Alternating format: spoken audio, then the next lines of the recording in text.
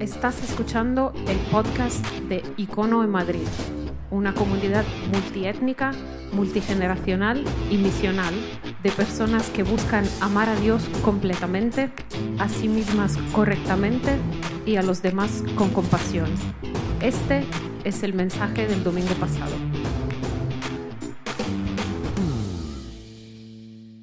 Muy bien, Icono, buenos días y seguimos con nuestra celebración. Ahora pasamos a la conversación que tenemos cada domingo. Conversaciones que creemos que de verdad forjan quienes somos en esta vida y nos guían.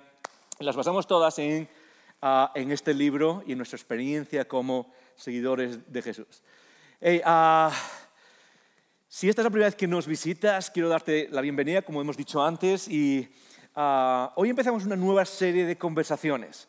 Lo que hacemos normalmente en Icono es ver una idea, un tema y hablar de ese tema por varias semanas. Y esta semana es la primera y creo que de verdad es una serie increíble si esta es la primera vez que visitas una iglesia cristiana o que estás con nosotros en Icono, porque creo que de verdad es una conversación que va a durar varias semanas que nos va a retar a todos a diferentes niveles.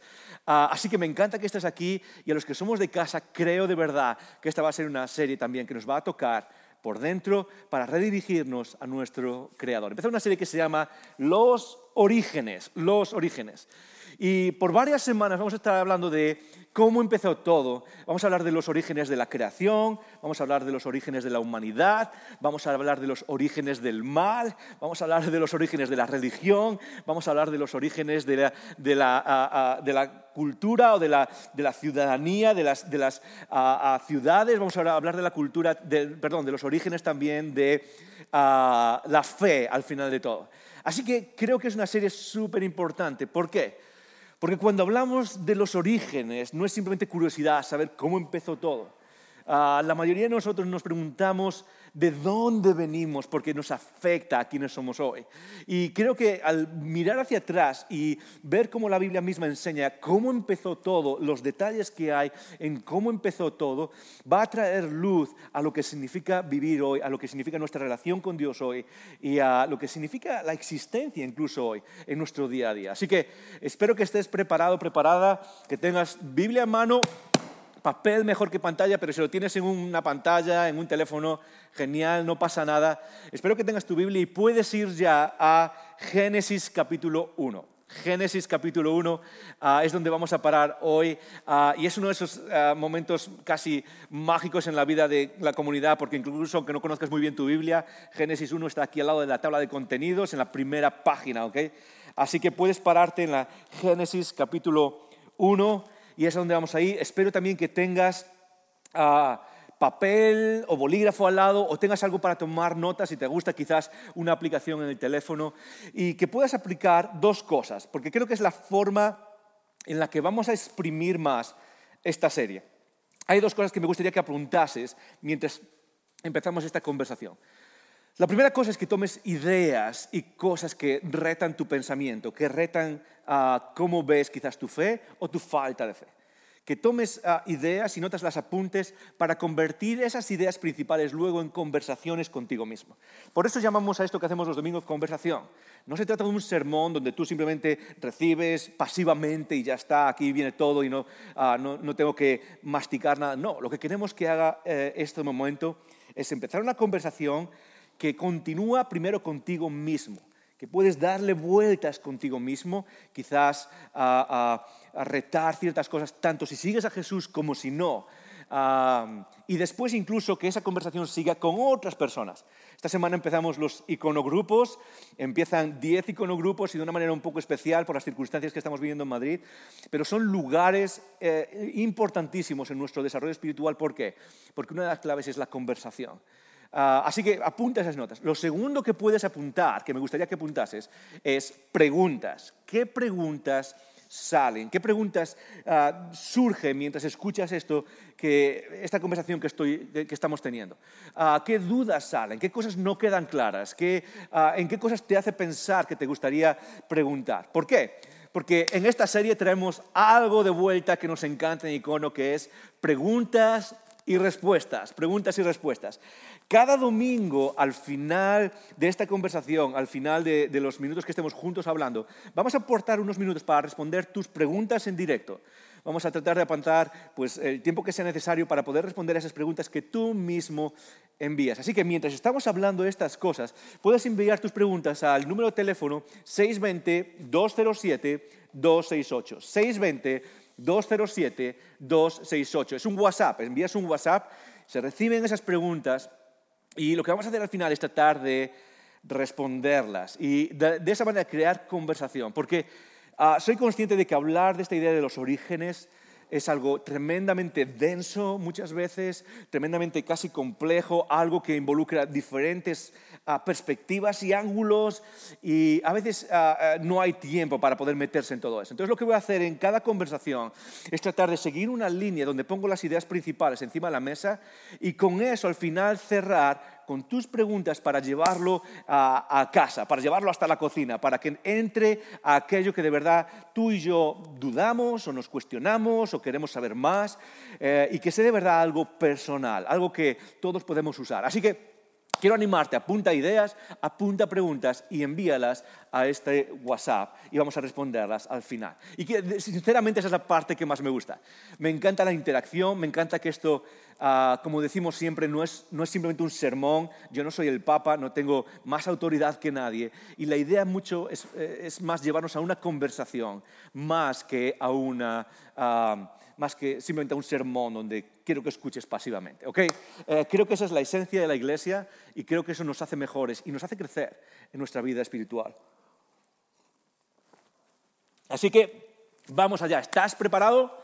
¿Estás preparada ahí donde estás? Espero que sí. Pon tus comentarios en YouTube, en el chat y vamos a saltar a esta primera conversación donde empezamos hablando de una idea y es los orígenes de la creación.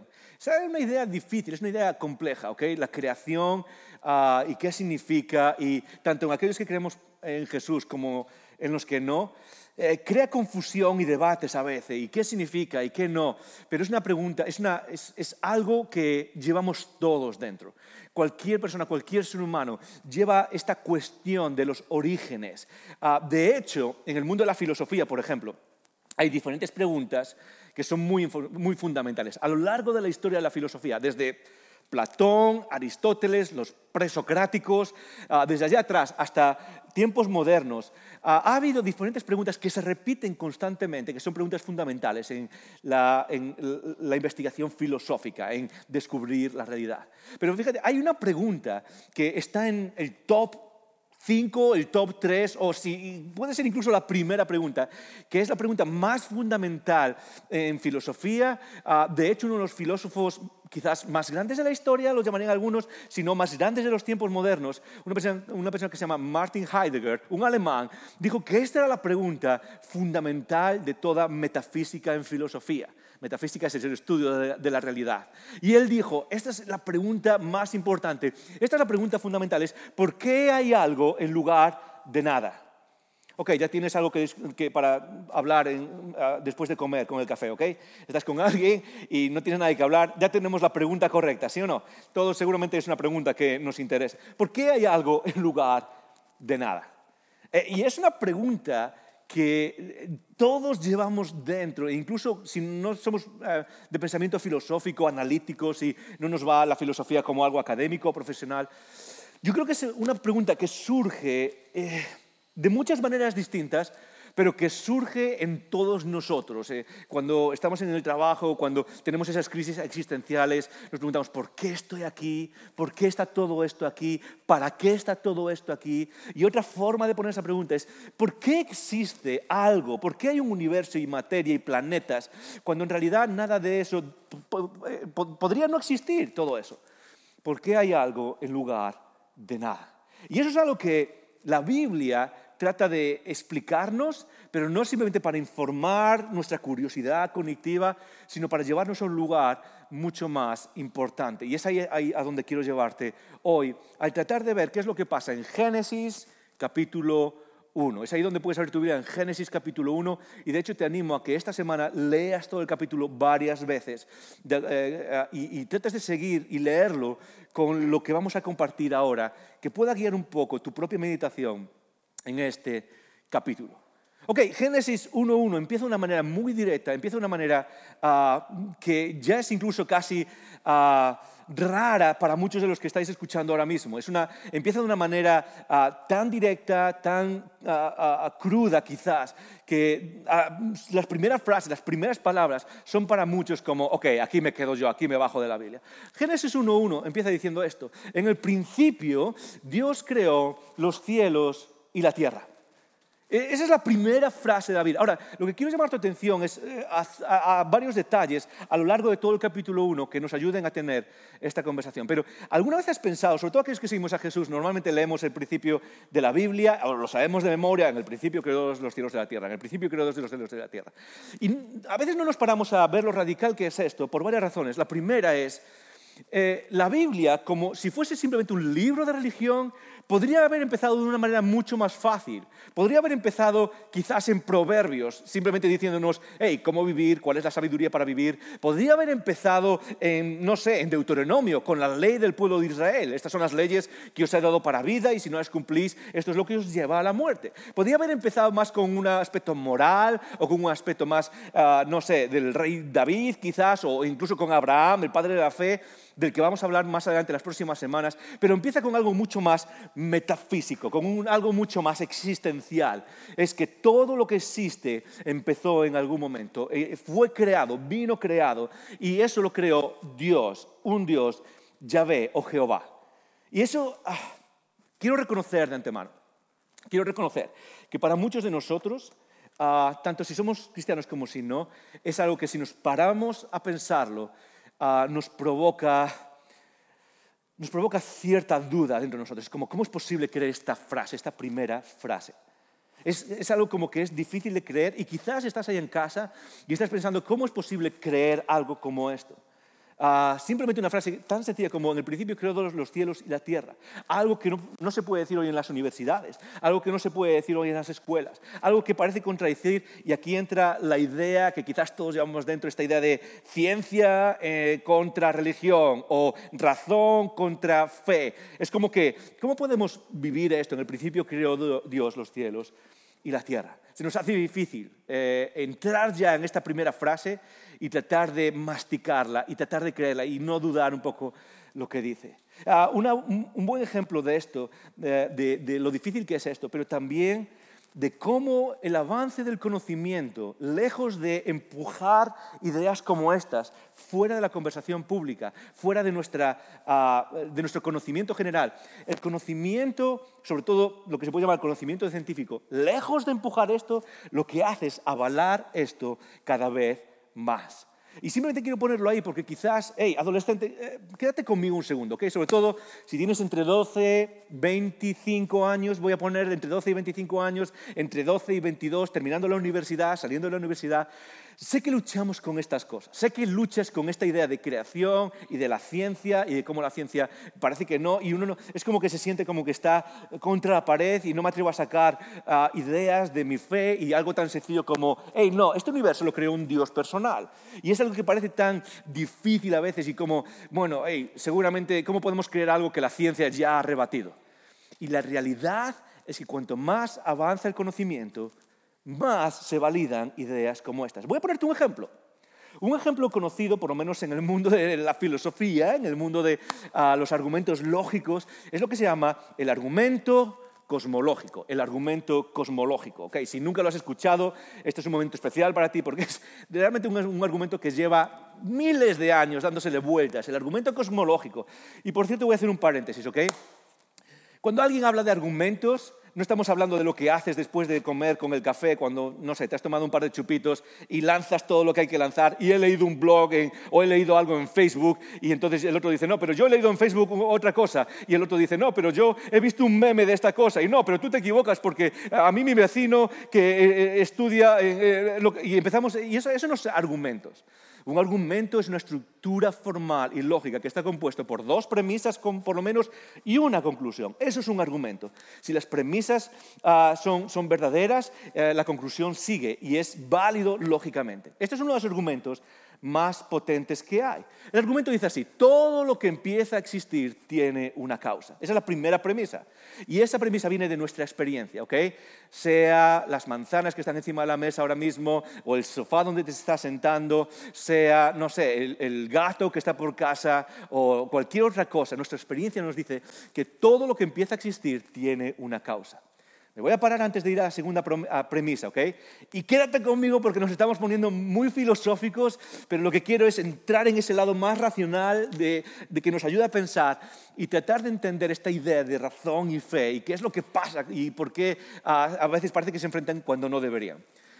Todo lo que empieza a existir tiene una causa. No es lo que se suele decir por ahí, porque algunas veces, quizás lo has visto en Facebook, ¿no? Muchas veces dice, ok, si los cristianos creen, o los deístas creen, que todo en el mundo tiene una causa, entonces, ¿quién creó a Dios? Esa es la pregunta que suelen hacer, ¿ok? Y es como, ok, eso no vale para nada, es como... Esa es una de las cosas que menos vale para... ¿Por qué? Porque la premisa no dice que todo tiene una causa. La premisa dice, todo lo que, dilo conmigo, empieza a existir tiene una causa. Esa es la respuesta. Los deístas o las pequeñas personas que creemos y que seguimos la creación en Génesis, no creemos que todo tiene una causa. Lo que nos dice la experiencia es todo lo que empieza a existir tiene una causa. Eso es algo que la experiencia misma nos dice. La segunda premisa dice, el universo empezó a existir. Eso es algo que hoy en día está muy superado con palabras como el Big Bang y otras cosas que han sido, otras teorías, otras ideas que han sido, digamos, establecidas ya con bastante seguridad, sobre todo en el último siglo de la vida de la humanidad. De estas dos premisas se sigue una conclusión. Por tanto, el universo tiene una causa. Tiene una causa. Eso es todo lo que dice el argumento. Ahora, quiero apuntar algo que nos va a llevar a entender cómo las ideas del mundo, a veces, en lugar de apartarnos de ideas como Génesis 1.1, nos acercan más a Génesis 1.1. Porque a lo largo de la historia, en estas premisas, la premisa difícil, o lo que era más difícil en estas dos frases, era la segunda premisa. A lo largo de la historia, algo que nos parece hoy tan obvio. De hecho, astrofísicos como George Smoot y otros muchos que se dice que han cimentado la idea del comienzo de todo el universo. La masa, la energía, el tiempo mismo empiezan en un punto, en una singularidad. Dice, el universo comenzó a existir. Por la mayor parte de la historia, la gente no creía esta idea. Es decir, cuando se presentaba este argumento, decimos, todo lo que empieza a existir tiene una causa. La gente decía, sí, eso es bastante obvio. Pero luego se pasaba, el universo empezó a existir y la mayoría de los pensadores a lo largo de la historia no estaban de acuerdo con esta idea. De hecho, por ejemplo, unos grandes pensadores, hace unos 2500 años, que se llama Aristóteles. Aristóteles pensaba que el universo era eterno, que el mundo en el que vivimos era eterno. No tenía principio, no tiene final. Y gran parte de la ciencia, por la Edad Media y después de la Edad Media, en el Renacimiento, e incluso hasta nuestros días, hasta Albert Einstein, creía que el mundo era eterno. Ahora, eso obviamente pone un problema. ¿Y cuál es el problema? Que la primera frase que acabamos de leer aquí, en los que creen en Dios y en esa gente que es atrasada, dice que el universo, que todo lo que está creado, tiene un principio, tiene un comienzo. Pero durante toda la historia eso es muy difícil de creer, hasta que llega la ciencia moderna y establece casi de manera sólida, cimentada, que el universo, todo lo que existe, ha tenido un comienzo. Eso es simplemente un ejemplo que nos enseña cómo muchas veces aquello que parece casi anticientífico o antirracional muchas veces se conecta y que no hay a veces ese puente entre creer ciertas cosas por la revelación bíblica y por nuestra experiencia en el mundo, experiencia quizás sistemática, que eso es lo que es la ciencia básicamente, es una experiencia metodológica y sistemática. Lo que hacen esas dos cosas es juntarse y darnos una imagen de la realidad completa, donde al final podemos venir a esta frase y empezar. En el principio creó Dios los cielos y la tierra. Ese Dios personal creó los cielos y la tierra. Ese Dios personal nos creó a ti y a mí. Ahora, hay quizás una pregunta que hay que hacerse ya en este momento, ¿ok? Si Dios nos creó, como dice este argumento, bueno, el argumento dice que hay una causa y nosotros creemos que es Dios. ¿Por qué nos creó Dios? ¿Alguna vez te has preguntado eso? ¿Por qué esta frase en la primera frase de Génesis? ¿Por qué llega? ¿Por qué estamos aquí? Si Dios es el Dios personal de la Biblia, el Dios que nos revela la Biblia, ¿por qué nos creó? Y es una frase que es una pregunta que no se responde directamente aquí. Yo no sé si te lo has preguntado alguna vez, pero a veces yo he escuchado a cristianos hablar de, bueno, ¿por qué nos creó Dios? Y es como, pues, no, porque es difícil responder por qué nos creó Dios. A veces se responde con cosas demasiado teológicas que son como, tienen cierto sentido, pero en realidad no tocan, ¿no? Es como, pues no tiene mucho sentido, ¿no? Algunas personas, por ejemplo, han respondido a ¿por qué nos creó Dios? Diciendo, bueno, Dios nos creó para tener una relación con Él. Y aunque es cierto que Dios quiere una relación con la humanidad, una relación especial, una relación que es distinta a una relación con el resto de su creación. Dios crea su creación y luego la crea, como vamos a ver ahora, el patrón de la creación de Génesis 1 es, primero Dios crea el escenario y luego lo llena. Primero Dios crea la expansión de los cielos y luego crea las estrellas. Y lo que va a eso es de crear el escenario a crear vida, a hacerla fructífera. Es como que primero crea lo que está alrededor y luego le da los elementos que lo hacen fructífero para nuestra vida. Y lo que Dios quiere es tener una relación, por supuesto, lo vemos después en Génesis 2, lo vemos después en Génesis 3, y lo vemos a lo largo de la Biblia cuando se dice que Dios quiere morar entre nosotros, cuando se dice que Jesús vino y era Dios encarnado, morando entre nosotros. Dios quiere una relación. Pero esa no es la razón por la que Dios nos creó. De hecho, cuando pensamos en algo así, a veces es como si estuviésemos diciendo, en el principio creó Dios los cielos y la tierra porque Dios estaba aburrido y no tenía nada que hacer. Y entonces un día estaba aburrido y dijo, ¿qué es lo que puedo hacer? Voy a crear a gente para no aburrirme tanto. Y no se trata nada de eso, no hay ni una sola idea que comunique eso en la Biblia. Dios no nos creó porque estuviese aburrido. De hecho, el cristianismo tiene una idea radical en la que se dice que Dios es un ser en 3 personas, ¿ok? Un ser en 3 personas, lo cual habla de que Dios en sí mismo ya tenía la relación y ya era completo en sí mismo y en el amor que tiene las distintas partes de la Trinidad por sí mismo. Dios no necesita nada. De hecho, no nos creó porque nos necesite. Una de las cosas que a veces surgen cuando hablamos de la creación y de por qué Dios nos creó es para alabarle, y tampoco es cierto. Y esto es uno de los grandes errores, incluso cuando se habla de los sacrificios. Nada de lo que está en la Biblia, ni el hacer sacrificios en el Antiguo Testamento, ni los rituales, ni siquiera lo que Dios pide de nosotros al seguir a Jesús, nada de eso se hace por su beneficio. Él no nos creó para adorarle, como si Dios fuese un egomaníaco que necesita nuestros sacrificios y nuestra adoración. Esa es una idea pagana. El Dios cristiano, el Dios de Jesús, el Dios de la Biblia, no nos crea para adorarle. Cuando adoramos a Dios, lo hacemos por nosotros. Lo hacemos porque ese es donde está la vida y porque es la relación correcta que hay entre la criatura y el Creador. Pero no es porque Dios necesite de nosotros la adoración, como si le faltase algo. ¿Por qué nos creó Dios? Quizás la mejor respuesta que puedo darte para seguir adelante, y se nos va el tiempo, pero la mejor respuesta que darte es la respuesta que Jesús mismo trae. La respuesta que guía la creación, que guía la salvación y que guía la regeneración.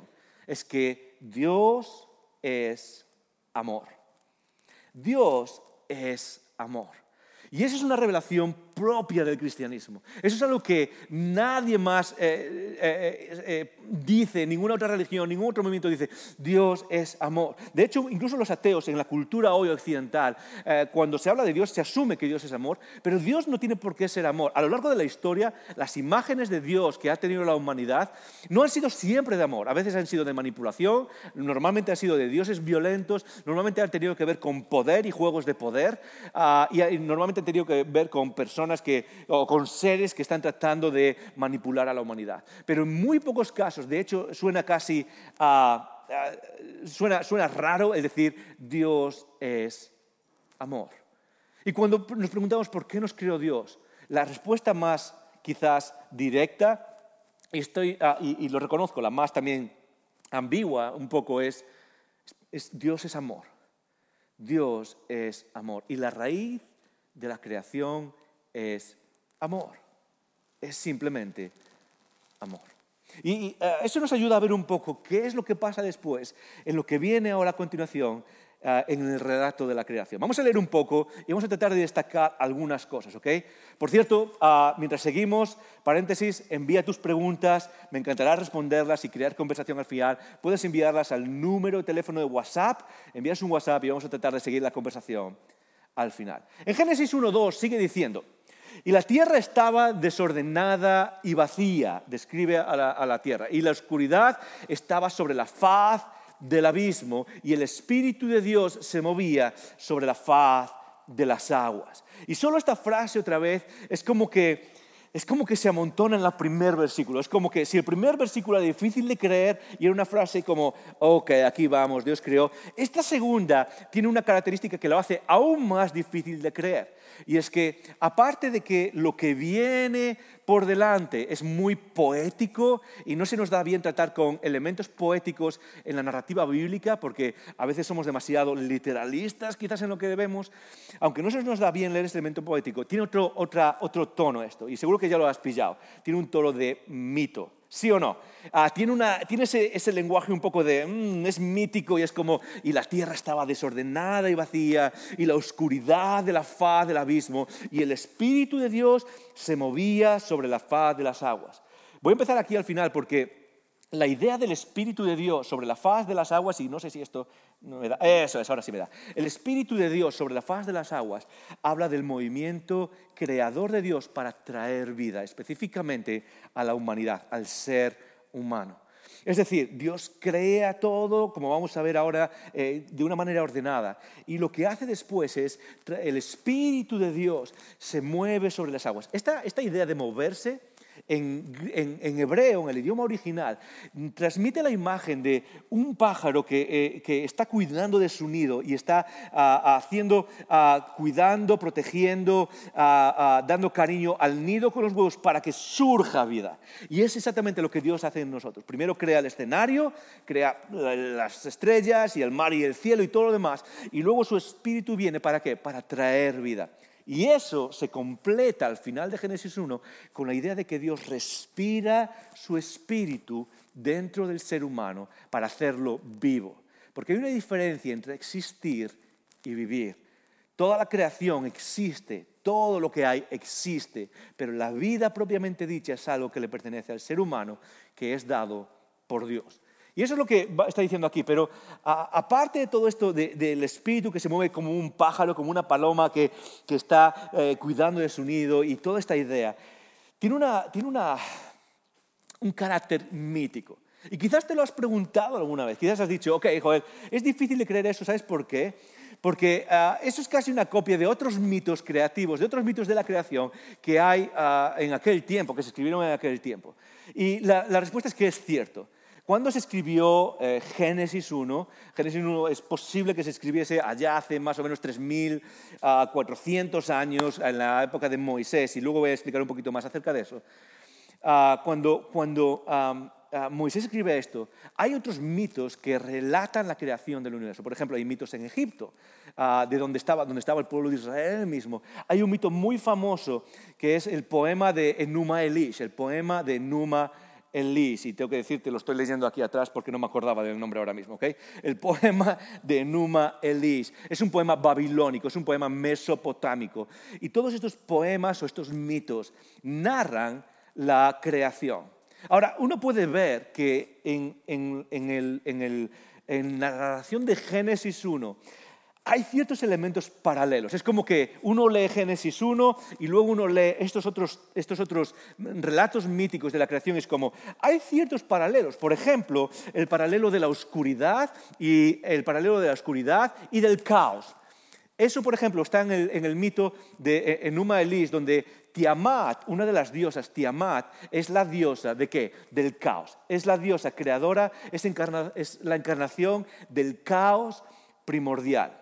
Y esos elementos ya están metidos en otros en otros relatos de la creación. Y hay ciertos paralelos. Por ejemplo, otro paralelo que voy a mencionar es otros relatos de la creación mencionan jardines. Igual que Dios crea un jardín, y lo sabes, donde pone a Adán y Eva, otros relatos también tienen jardines. Ahora, cuando hay esos paralelos, uno puede caer en la trampa y decir, esto simplemente es una copia de esos relatos, nada más lejos de la realidad. Y te voy a decir por qué. Porque cuando uno ve esos relatos, vemos el genio de la persona que escribió Génesis, Moisés muy probablemente, que escribió los primeros 5 libros del Antiguo Testamento. Y cuando escribe Génesis, lo que está haciendo es tratando de atraer lo que es la cultura popular, pero cambiando ciertas cosas que revelan al Dios único revelado en el Antiguo Testamento. ¿Estás conmigo? ¿Te quedas conmigo?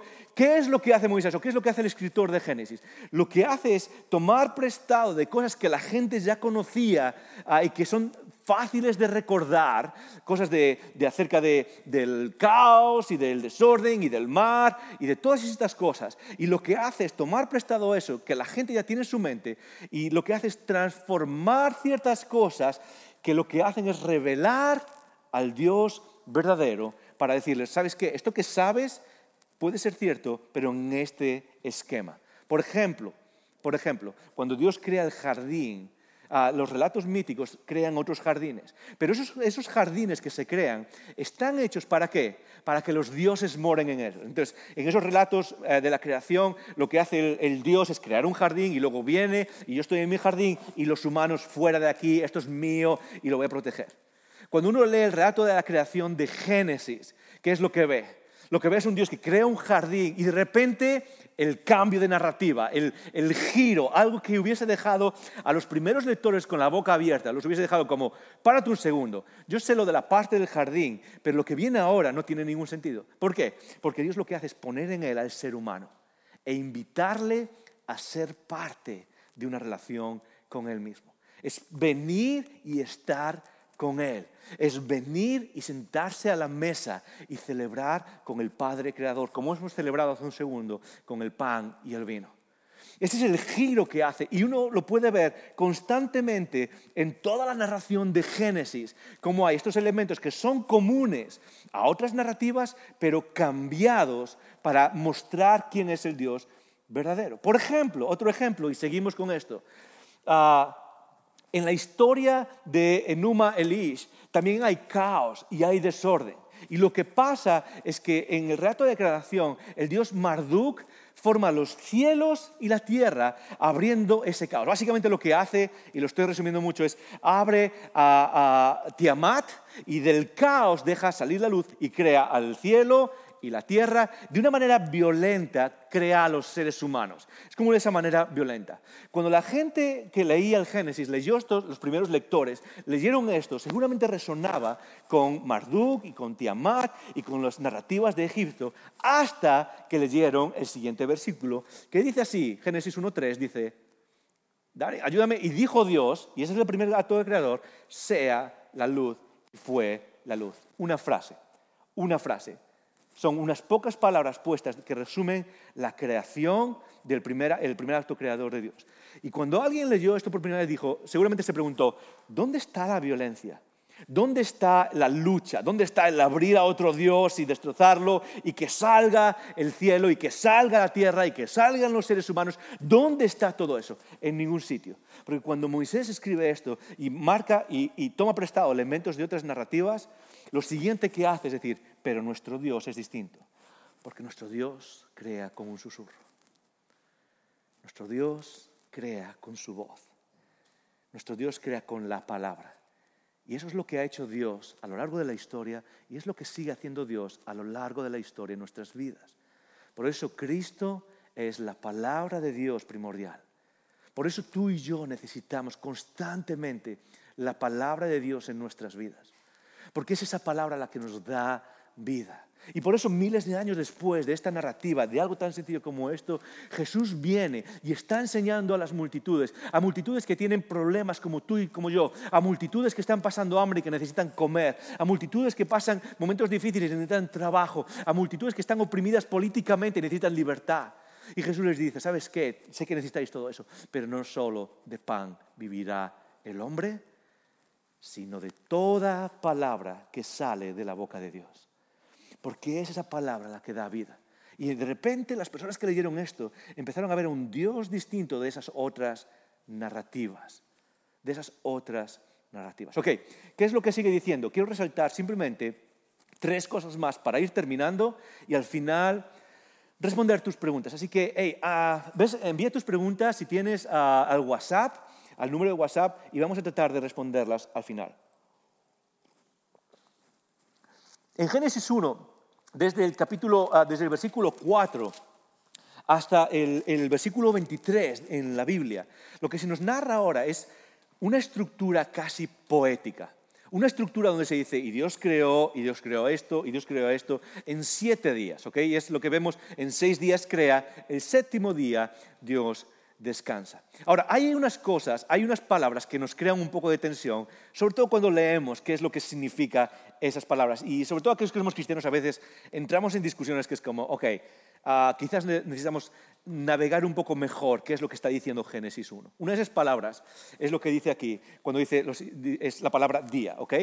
La palabra día, que en hebreo es yom, es una palabra que a veces nos crea confusión. ¿Por qué? Porque vemos que básicamente el relato que dice la Biblia nos dice que Dios creó a la humanidad en 6 días y el 7º día descansó. Y ahora viene todo el debate de, si estos días son días literales o no son días literales, y es difícil porque la ciencia dice que esto, pero aquí pone la palabra día y qué significa. Y una de las cosas que tenemos que entender para poder sacar lo máximo de lo que nos está diciendo Génesis 1 es entender la naturaleza poética. Y voy a entrar en la naturaleza poética de la creación. Y voy a entrar en eso un momento después. Pero lo que necesitamos entender es que esta palabra, yom, igual que en castellano, es una palabra que es un poco elástica, ¿ok?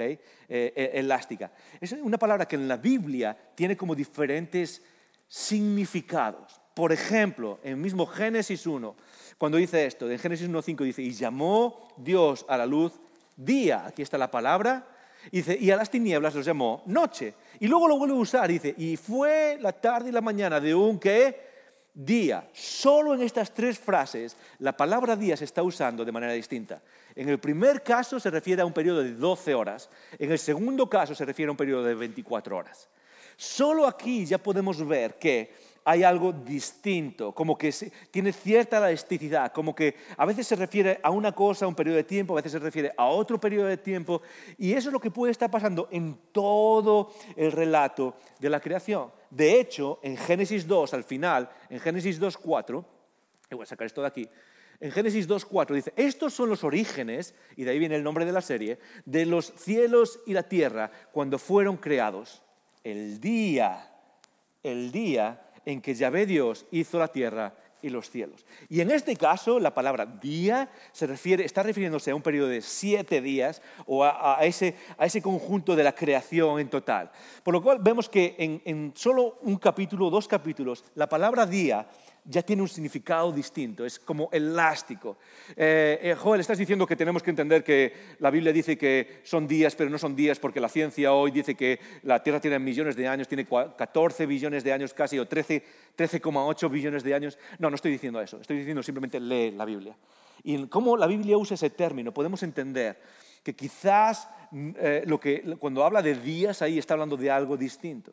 Otra imagen que nos ayuda, por ejemplo, es que a lo largo de la Biblia se habla de el día del Señor. ¿Sí? Lo has escuchado muchas veces, el día del Señor. Es muy poco probable que eso sea un día, literalmente. Lo que habla es de un periodo de tiempo en el que nuestro Dios vendrá a aclarar las cosas, a poner las cosas en orden y a llevarnos al futuro prometido. Pero eso es lo que se llama el día del Señor. Otra vez, no quiere decir que sea un día, quiere decir que en la Biblia a veces se usa con distintos significados.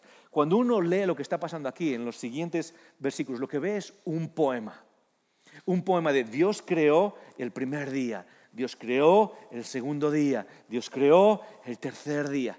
¿Por qué lo hace como un poema? 2 razones.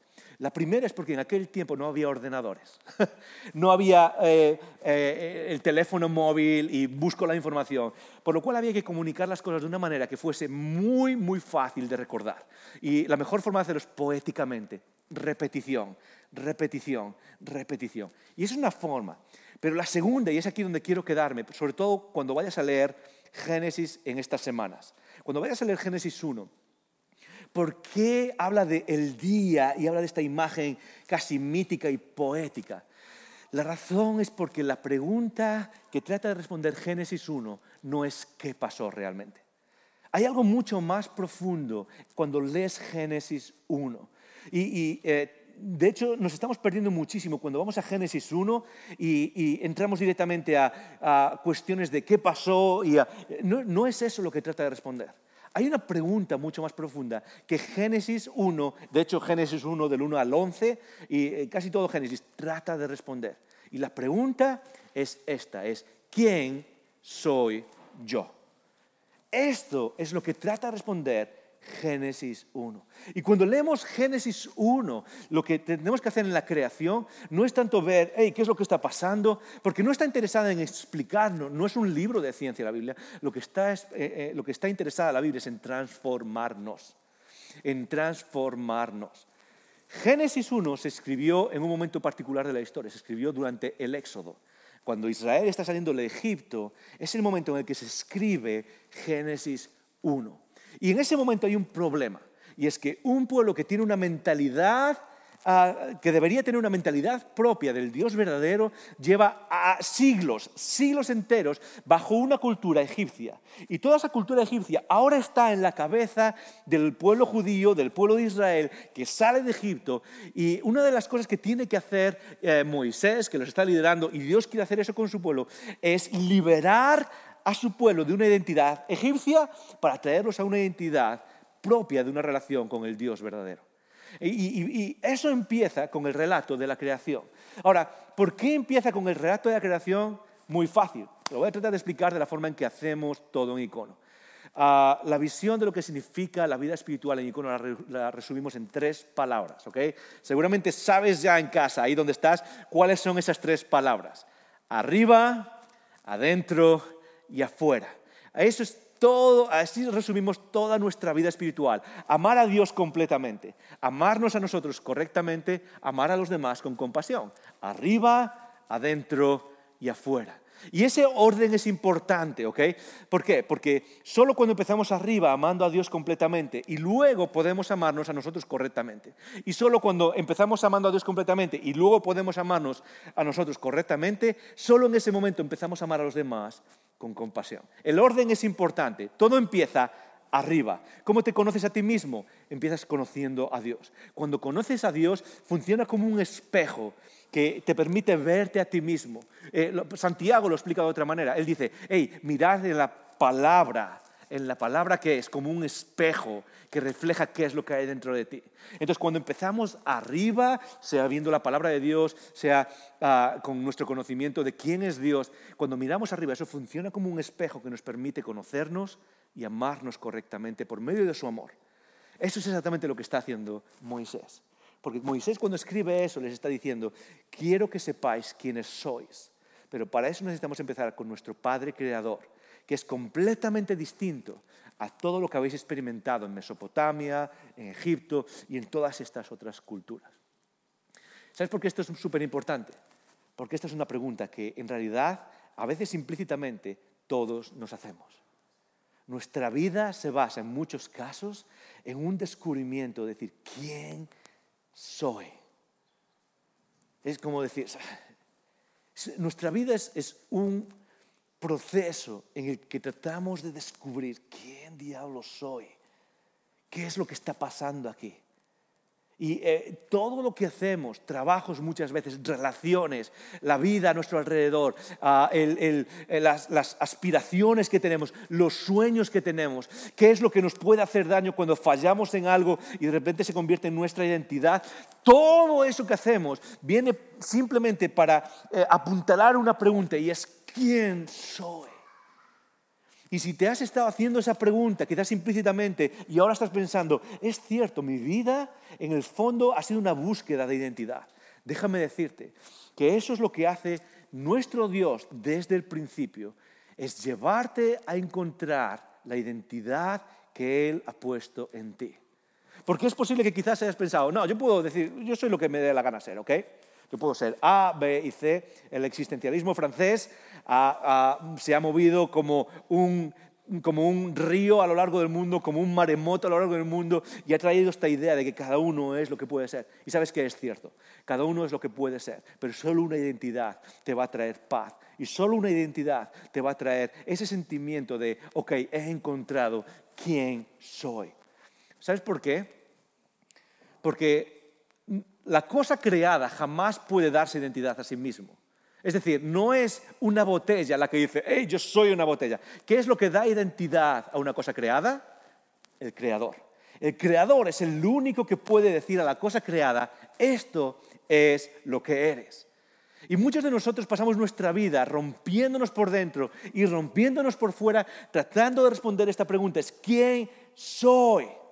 Y esa pregunta es la que se responde desde el principio, desde Génesis 1. ¿Por qué? Porque es cuando volvemos al inicio, al Creador y a la creación, en la que Él puede mirarnos y decir, esto es lo que eres. Y déjame decirlo con la boca más grande que puedo, solo ahí, solo cuando vuelves a la identidad que el propio Creador ha puesto en el ser humano, empiezas a encontrar el sentido de tu existencia y la paz que estás buscando. Así que eso es parte de la pregunta. Voy a tratar de terminar con una idea, ¿ok? Con una simple idea. Y es,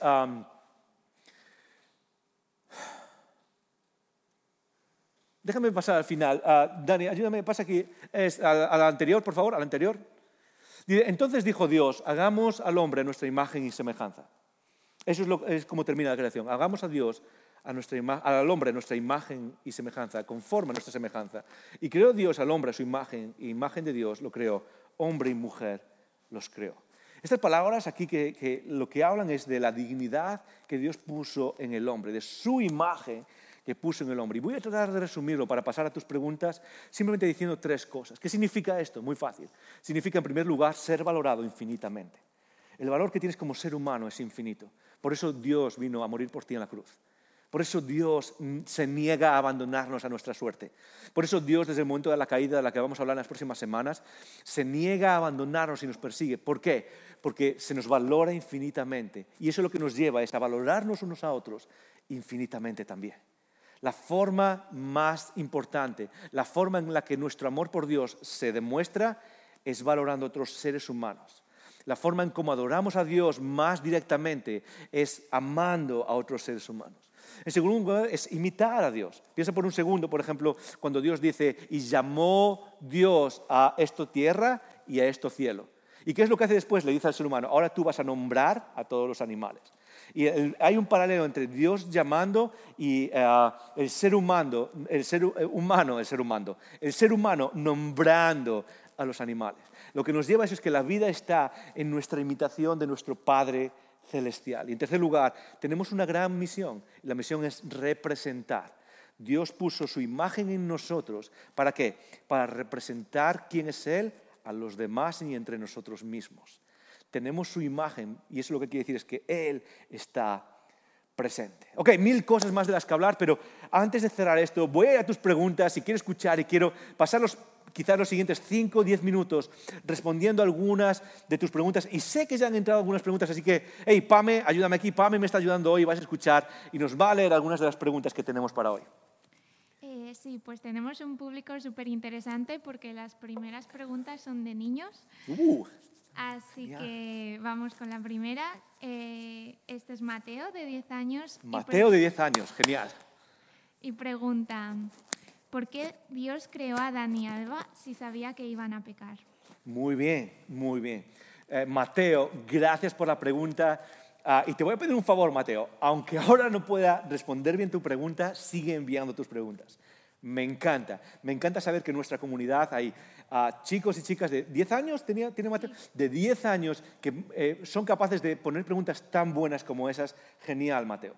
¿Por qué creó Dios al ser humano si sabía que iba a pecar? Y la respuesta a Mateo, como casi todas las buenas respuestas, es amor. Dios te amaba tanto que aunque sabía lo que iba a pasar, aunque sabía que el ser humano iba a pecar, y de eso vamos a hablar la semana que viene, ¿ok? Así que no te lo pierdas. Pero aunque sabía que iba a pecar, decidió crearnos igual y perseguirnos y amarnos y ver si de esa manera, por su amor, volveríamos a Él. Entonces, eso es lo que demuestra Mateo y todos los demás, es un amor que es más grande que nuestros propios fallos y pecado contra Él. Piénsalo por un segundo. Yo tengo 3 hijas. No hay nada, absolutamente nada, que ellas hagan contra mí que me haga desear que ellas no hubiesen nacido. Nada. Y yo soy un ser humano. Y mi mujer os lo puede decir, soy una persona que falla mucho, ¿ok? Tengo muchos puntos negros dentro de mí. Pero yo tengo 3 hijas. Y da igual lo que hagan, da igual que se rebelen contra mí, da igual que digan, papá, no me dejas ver la peli, es el peor padre del mundo. Jamás lo han hecho, son un encanto.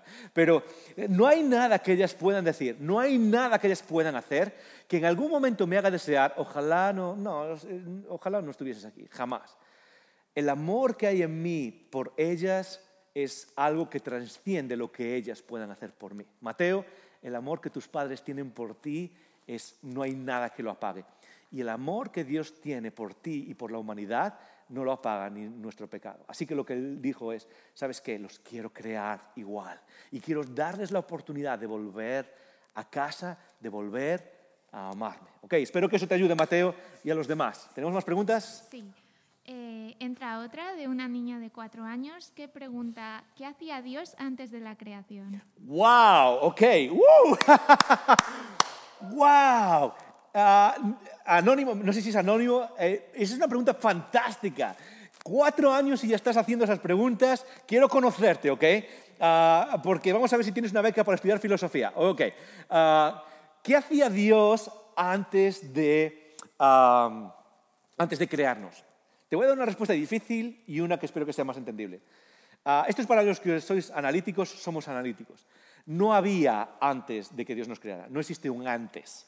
Porque el tiempo, y sé que es difícil de entender, ¿ok? El tiempo empieza con la creación, el tiempo es parte de la creación. Así que no hay antes de la creación.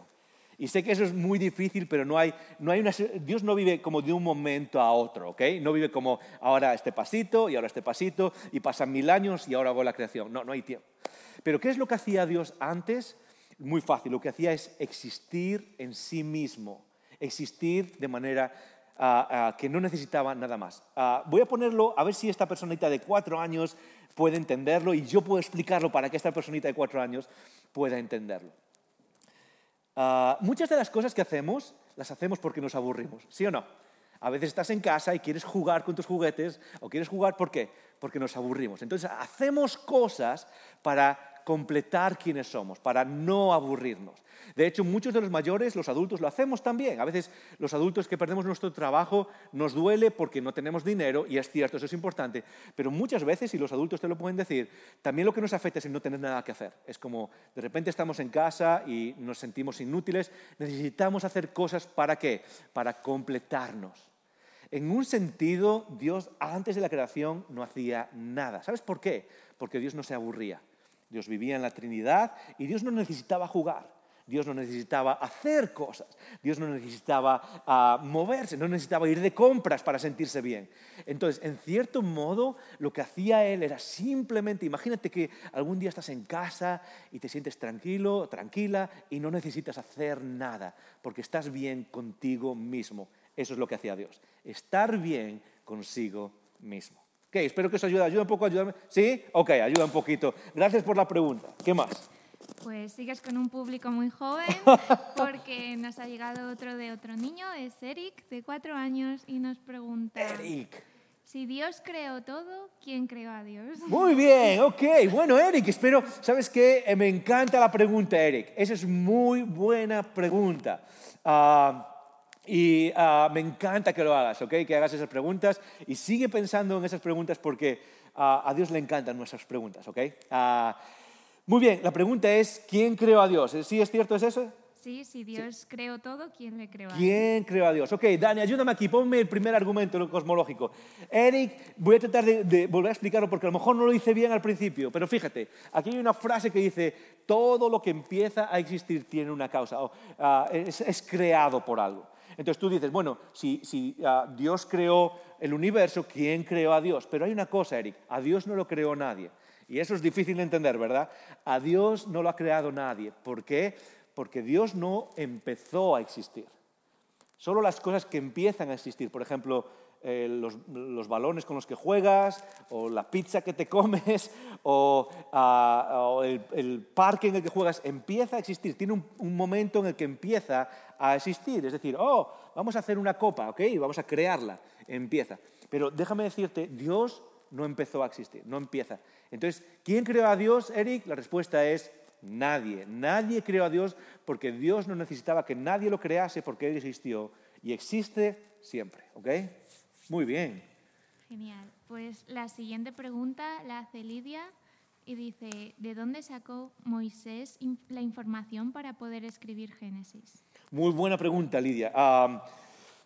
Lidia, te la voy a devolver cuando te toque a ti hablar. No, es broma. Ya verás, Lidia. Ok. La pregunta es, ¿de dónde sacó la información? Muy bien. Yo creo que hay dos cosas, porque Génesis tiene, digamos, tres partes. Vamos a dividirlo así. O sea, tres cuerdas en las que se juntan. Moisés escribe más o menos Génesis alrededor del año 1440, año 1500 podemos poner, antes de Cristo, ¿ok? Y hay tres cosas que usa. Una es su propia experiencia. Génesis es básicamente historia. Entonces lo que hace es recopilar historia. Y es algo que cualquier ser humano podría haber hecho. Él vivió en Egipto, en la corte, por lo cual seguramente tenía acceso a crónicas reales, tenía acceso a documentos reales que narran la historia de su propio pueblo llegando a Egipto. Entonces, todas estas cosas las juntó por medio de historia. El segundo elemento que usa Moisés es narrativa mítica. Y ojo, los mitos no son mentiras. A veces decimos, esto es un mito como esto es una mentira. Un mito no es una mentira. Un mito es un escrito narrativo que trata de comunicar una verdad de una forma fácil de entender y fácil de recordar. Un mito, cualquier tipo de mito, es una narrativa semipoética o poética completamente que transmite una verdad. Entonces, lo que hace es recoger estas cosas culturales, estos mitos y estas explicaciones culturales y traerlas hacia el campo y este es el tercer hilo que usa, la revelación divina. La revelación divina, él tenía una relación, se lee en Génesis como él hablaba con Dios y como él tiene esa relación con Dios, cuando Dios le dice, haz esto o haz aquello, y junta esas tres cosas para crear el Génesis. Y uno puede ver los detalles constantemente. Por ejemplo, a mitad de Génesis, antes de que el pueblo de Israel fuese liberado, es decir, en la época de Abraham, y lo vamos a ver más adelante, hay un momento en el que Abraham, antes de ir a Egipto, se llama Abraham el Hebreo. Y ese detalle de llamar a Abraham el Hebreo es súper importante. ¿Sabes por qué? Porque el término hebreo se empezó a usar cuando Israel estaba en Egipto, es decir, mucho tiempo después. Pero lo que tienes que recordar es que Abraham es el padre de la fe. Y cuando Abraham se le llama Abraham el Hebreo, los que estaban leyendo o escuchando la historia de Moisés, como, ¡hey! Abraham es de los nuestros, aun cuando eso se usó después. Entonces, ¿qué es lo que está usando? Está usando historia, básicamente. Entonces, esos son los tres elementos donde creo que Moisés sacó la información para crear el Génesis. Muy bien. Genial. La siguiente pregunta es de nuestro fiel amigo Anónimo. Anónimo, dice, te echaba de menos. Si decimos que Moisés tomó de la cultura de sus tiempos y la amalgamó con la fe verdadera, ¿estamos diciendo que desde el inicio la Biblia no es la palabra inerrante de Dios? Buena pregunta, muy buena pregunta, Anónimo. Y la respuesta es no. Porque hay que recordar algo. ¿Qué significa que esto es la palabra de Dios? Y hay dos formas de entenderlo. Una es al estilo, por ejemplo, musulmán, islámico. Es decir, que esto bajó del cielo y que literalmente hay una copia verbal de esto en el cielo y que bajó como un libro así. Entonces, eso es una forma de ver la inspiración de este libro. No es la cristiana. La inspiración en este libro tiene que ver con cómo Dios dirigió a aquellos que estaban usando y escribiendo para que ese fuese el mensaje que Él quería que nosotros usásemos. Pero en ese proceso los escritores usan cosas culturales, usan poemas culturales. De hecho, Pablo, por ejemplo, cuando habla de los cretenses y dice, y ellos mismos escriben un poema donde dice que son todos unos glotones y unos fiesteros, y es cierto, Pablo usa cuestiones culturales constantemente para hablar de lo que Dios quiere que él hable. Entonces, cuando decimos, por ejemplo, que Moisés tomó otra vez de la cultura y de lo que estaba alrededor, no quiere decir que no podamos confiar y decir, ok, esto no es lo que Dios quiere que sepamos. ¿Por qué? Porque eso implica que la Biblia, para ser inspirada, tiene que decir siempre cosas completamente nuevas que no tienen nada que ver con algo que se haya dicho jamás. Y no funciona así. Porque Dios se reveló siguiendo un principio. Y cuando uno lee las Escrituras puede ver ese principio. Es el principio de acomodación. Dios revela quién es de acuerdo a la psicología colectiva a la cual se está revelando. Entonces, cuando Dios se revela en términos culturalmente relevantes para poder decir quién es. Y eso es parte del proceso de inspiración. Entonces, podemos ver que Él tomó cuestiones de alrededor y al mismo tiempo saber que era inspirado y parte de Dios. Sí, por supuesto, podemos confiar. Muy bien. ¿Una más tenemos? ¿Cuántas tenemos? Tenemos 2 más. 2 más. Wow, más preguntas. Ok, genial. La primera es de Anjara y dice, ¿se puede entender entonces que la palabra día hace referencia a un tiempo indeterminado en la realidad y que la palabra yom está utilizada para que el hombre pudiese entenderlo? Bingo, Anjara, la próxima semana te quiero aquí, ¿ok? Es exactamente eso, Anjara. La palabra yom realmente es como poéticamente, es un periodo indeterminado de tiempo. Y no es algo que merezca la pena hacer, tratar de meter un significado. Es un periodo indeterminado de tiempo y precisamente se comunica de esa manera para que la gente lo entienda. De hecho, acabas de dar en algo que el mismo San Agustín escribió allá por el año 350. San Agustín, el famoso padre de la Iglesia, un tío que pensaba de una manera increíble, sus escritos son fabulosos. San Agustín de Hipona dijo, ¿sabes qué? Dios en realidad creó todo el universo instantáneamente. Leyendo Génesis, uno de los padres de la Iglesia dice, no, Dios creó instantáneamente, pero cuando lo comunicó a través de Moisés para que la gente lo entendiese, utilizó esta idea de días y de semana y todo este poema para que la gente lo pudiese entender, ¿ok? Y voy a decir algo, sobre todo para aquellos que os carga la idea de los días y ser literal y si creó Dios en 6 días. La idea de que Dios creó literalmente en 6 días es un fenómeno relativamente moderno. Los padres de la Iglesia, y por bastantes siglos, la idea general era una visión alegórica, una visión más poética de lo que está pasando ahí. Y solo es relativamente recientemente cuando se empezó a empujar un fundamentalismo en el que no, si dice que son 6 días, son 6 días. Y ese es un movimiento bastante reciente, ¿ok? Sí. Muy bien, ¿una más? Genial. Y la última pregunta ya es, ¿por qué se utiliza el plural en creados a nuestra imagen? Muy bien, creados a nuestra imagen, de hecho se ve a lo largo de Génesis en otras partes. Se usa el plural, ¿por qué? Hay un escritor famoso que me gusta cómo lo explica, y lo explica mucho mejor que yo. Dice, esta es muy mala gramática, es muy buena teología.